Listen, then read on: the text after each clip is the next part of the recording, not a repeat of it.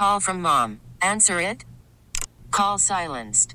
Instacart knows nothing gets between you and the game. That's why they make ordering from your couch easy. Stock up today and get all your groceries for the week delivered in as fast as 30 minutes without missing a minute of the game. You have 47 new voicemails. Download the app to get free delivery on your first 3 orders while supplies last. Minimum $10 per order. Additional terms apply. Hold on, which office is it that they're trying to limit? You said the lieutenant governor and attorney general. Right now, there's no limit on how many terms a lieutenant governor or an AG can serve. Unlike our term-limited governor, there's unique one in the nation. 4 years. Yes. Yeah. Has anybody? So Mark Herring served 2. Bill as attorney general. Bill Bowling served 2 as lieutenant governor. Who else is?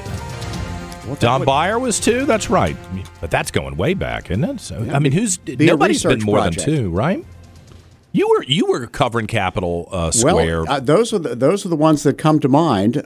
Herring, Bill Bowling, Republican lieutenant governor for 2 consecutive terms, and who else did you mention? Don Beyer. Don Beyer, I guess he was 2, right? Yeah. I'm not sure about that one. And now, because he was letdown. Defeated by Governor Gilmore. Right, when he ran. But I think he did serve twice. Well, I will look that up. But I wonder, has anybody indicated that who would want that job for 3? I mean, a lieutenant governor pays how much? Well, it's it's a question token that comes up every 4 years when you have a lieutenant governor and an attorney general of the same party. Which one is going to get the nomination for governor? Well, you don't need. Listen, I saw Jason Miyares on Monday, and I like Winsome Sears so much. I like Jason Miyares so much, but I think we're getting ready for a clash of the Titans between those two for the Republican nomination. Well, and I think when you look back, the politician who runs for a second term, defers his or her dreams of being governor, they tend not to get elected. Yeah. Well, that's interesting. I hadn't considered a third term just because I don't know that I've witnessed it. And candidly, attorney general, you're going to make enough people mad. Like, look at Mark Herring. He was big-time leftist. But even the people in his own party were fed up with him by the time all was said and done. I mean, they didn't nominate him. So I do think there's something to be said politically that you just can't be in that job without alienating enough people where you can't. You can't run. But as the third term thing, I mean, maybe they're aware of something I'm unaware of. I keep hearing that LeVar Stoney, the failed mayor of Richmond, what a disaster that guy's been, who for some reason thinks he should be the governor. And I think he walks around. Terry McAuliffe has told him, LeVar, you're going to be the governor one day. And I think he believes it. Maybe if he drops back and runs for lieutenant governor, that he would just sit there and try to rack up some terms. I can't imagine that Virginians would vote for somebody who has such an abysmal record. But you know what? The problem is no one wants to talk about it. No one wants to tell people what the record is because they don't want to be called a racist. And, you don't know, this is really uncomfortable. He's a young black guy. Let's not tell everybody what a disaster he's been. Criticizing him makes it look like we're racist. No, it doesn't. It makes it look like you're being honest and objective, just like if he was a white guy. I mean, if he was a white Republican, I swear to God, I would tell you the same thing. Like, this guy can't move on. He needs to retire, and some Fortune 500 company needs to just bring him in as a VP of diversity, equity, and inclusion, pay him $250,000 a year, because you need to give him a job where he doesn't actually have to achieve anything and just run his mouth because he's clearly incompetent. So just sideline him. But nobody wants to do it. Nobody. The Republicans are even impotent on this. And I've been saying Republicans need to get out and start exposing the record of Abigail Spanberger for not being the moderate that she claims she is. When she's not running around in her trench coat trying to pretend to be, the female James Bond. Postal Inspector Abigail Spanberger is the female James Bond. It's the first time in my life that Democrats have loved a CIA operative. Defund the police, except for Abigail Spanberger and her role as CIA operative and postal police. It's just, somebody help me make sense of the modern era we live in. The hypocrisy that's on parade on a daily basis. 7-11 on this Wednesday morning. It's the 20th day of December, 2023. I'm John Reed, and you're listening to News Radio WRV. I do want to talk more about the Colorado decision to keep President Trump off the ballot and the fact that Vivek Ramaswamy and apparently Nikki Haley both have said this is wrong. Vivek says he's out. He won't be in Colorado if they do this to Trump. And that's smart. God, that guy impresses me all the time. It's too bad he's as young as he is, but he keeps impressing me. So we'll talk about that as we continue, because I think that is the big story of the day. The Democrat power structure is doing everything they can to destroy Donald Trump. And I'm telling you, and I hate to say this, I hate it, because I'm trying to hold the line on civility and our civilization. But at some point, they're going to cross a line. They're going to be shocked with what hits them. And it's going to be bad for all of us. So I don't know why there's not more self-restraint with these people, except this is the tradition for Marxists around the world. Is they push, and often they win because the good guys hold their fire, politically and otherwise, until it's too late. But we'll save that for another conversation. Tom Lappas is with us. You know, he is the owner and editor of the Henrico Citizen. Tom, good morning to you. Good morning, John. How are you? Listen, I always check your site, and one of the things that struck me is Henrico Schools terminating its partnership with the Achievable Dream Academy. Now, I'm missing the background on this. What happened? Why is this on the skids? Yeah, I mean, this is a program that it's in its 7th year now, and basically it's a program run out of Newport News that Henrico decided to bring here. Started it at Highland Springs Elementary School, which is one of the most economically disadvantaged schools in the county. About 83% of kids there are living in poverty. And the idea of the program was to give them essentially a more well-rounded social experience, life skills. You know, they take more field trips. They have a summer session. School days are longer. They wear uniforms. There's a lot of mentoring. I mean, it sounds like a dream to me. That sounds like exactly the recipe for fixing schools and balancing things. Did something go wrong here? Well, and I think that's what the school system was hoping.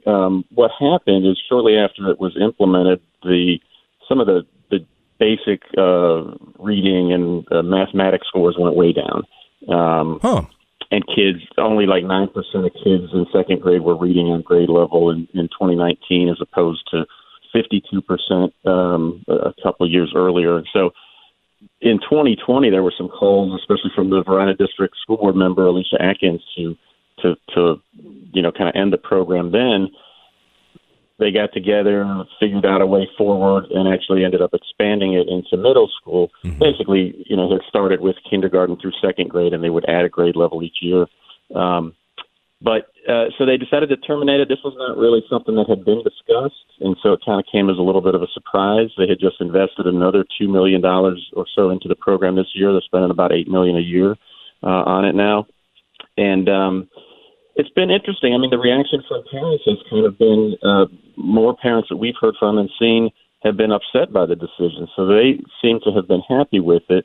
I don't know. It's an interesting, Henrico is not used to having to end a program like this, that it invests a lot in. So it seems like the fundamental learning skills were decreasing, while maybe the life skills were, the kids were benefiting from that, and I'm not sure why. I think that's a question that probably the school board has also. Do you get the impression that the data about the reading level, the math levels, that is accurate, and is it? I mean, this isn't just a blowback reaction after COVID. You're saying that this is something that people have been observing for a few years now, prior to COVID. Yeah, It was a little prior to COVID. I think there's some thought that, yes, COVID certainly interrupted, what may have been some positive momentum, but I don't know. They just couldn't figure out how to get those scores up, I guess. Wow. And so yeah, it's I guess disappointing from the county standpoint. They probably have invested $35 million or more into this program in 7 years. That's disappointing. Something that sounds like the perfect recipe. I'm skeptical, but I'm going to keep reading your coverage of this because this is the prescription that conservatives are offering in many cases. The uniforms, the getting this away from the quote unquote union teachers and that mindset. So, in the back of my mind, I'm wondering if this isn't some way to torpedo that movement. But I've got to be objective in analyzing the data, so I can't wait to read your next story about it, about the Achievable Dream Academy in Henrico. We'll definitely have some follow-up because, like I said, it's kind of drawing some mixed reactions in the community. Yeah. All right, well, let me also – I'm about to run out of time. I'm sorry, but let me ask you about the Link route. And this is an on-demand service? I thought this was just the free bus to Western Henrico. Yeah, so this is new micro transit service from GRTC. They kind of describe it like similar to Uber. If you need to get somewhere within a certain zone, you just call them, download an app. Again, similar to Uber. The first Link routes are running in the county's northern portion, the Azalea Avenue kind of area, operating from 5 a.m. to 8 p.m. Monday through Friday. Really? And it's replacing Route 93, which is ending middle part of next month. Yeah. So, it's free, like all of GRTC, at least through June 30th. And then there are more zones coming next year. I think about one in Ashland, one in Chesterfield, Powhatan, and then Eastern Henrico, New Kent. And these are individual cars? Are they vans? I think they're small vans, is my understanding. Yeah. And it may vary a little bit, but and then they'll connect you. You can get where you need to go. They can also connect you to other bus lines. Now, I know you like to stay out of the politics, and I respect that, Tom. I mean, you got to hold the journalistic standards, and I appreciate it. Right. But I've got some people in Western Henrico who tell me that the bus coming out to the mall enables them to have employees at the mall and in the restaurants and the like who wouldn't normally be able to get there because they don't have their own vehicle. And then I've got other people who swear to God that this is destroy all the violent crime and the theft and some of the things that are causing lifestyles to deteriorate in Western Henrico or because of that bus. Do we have any indication of what's true and what's not, or are both true? Yeah, I'm not as familiar with the specific details of, is crime related to that. I know there's certainly been folks that over the years would say that, others would not. But I do think, as you look at the county growing, and one of the things about this whole region that I think people have thought in the last couple of years is you have to have public transportation for folks who don't have cars, who can't get around any other ways. And if you want people to have jobs, then they have to have a way to get to them. There's been some debate because a number of years ago, the county expanded some lines, some bus routes, and very few people were riding the buses. Right, so, just empty buses rolling on the roads. Huh? Yeah, it's like trying to find that right balance to connect the people who need to get places to work, to do whatever. Well, I encourage folks to check out the Henrico Citizen online. Tom Lappas is the publisher and the owner of the Henrico Citizen. I appreciate every couple of weeks when we get to talk to you. Thanks, Tom. Thanks for having me, John. Take care. 7:19. We're back with more in a moment on News Radio WRVA.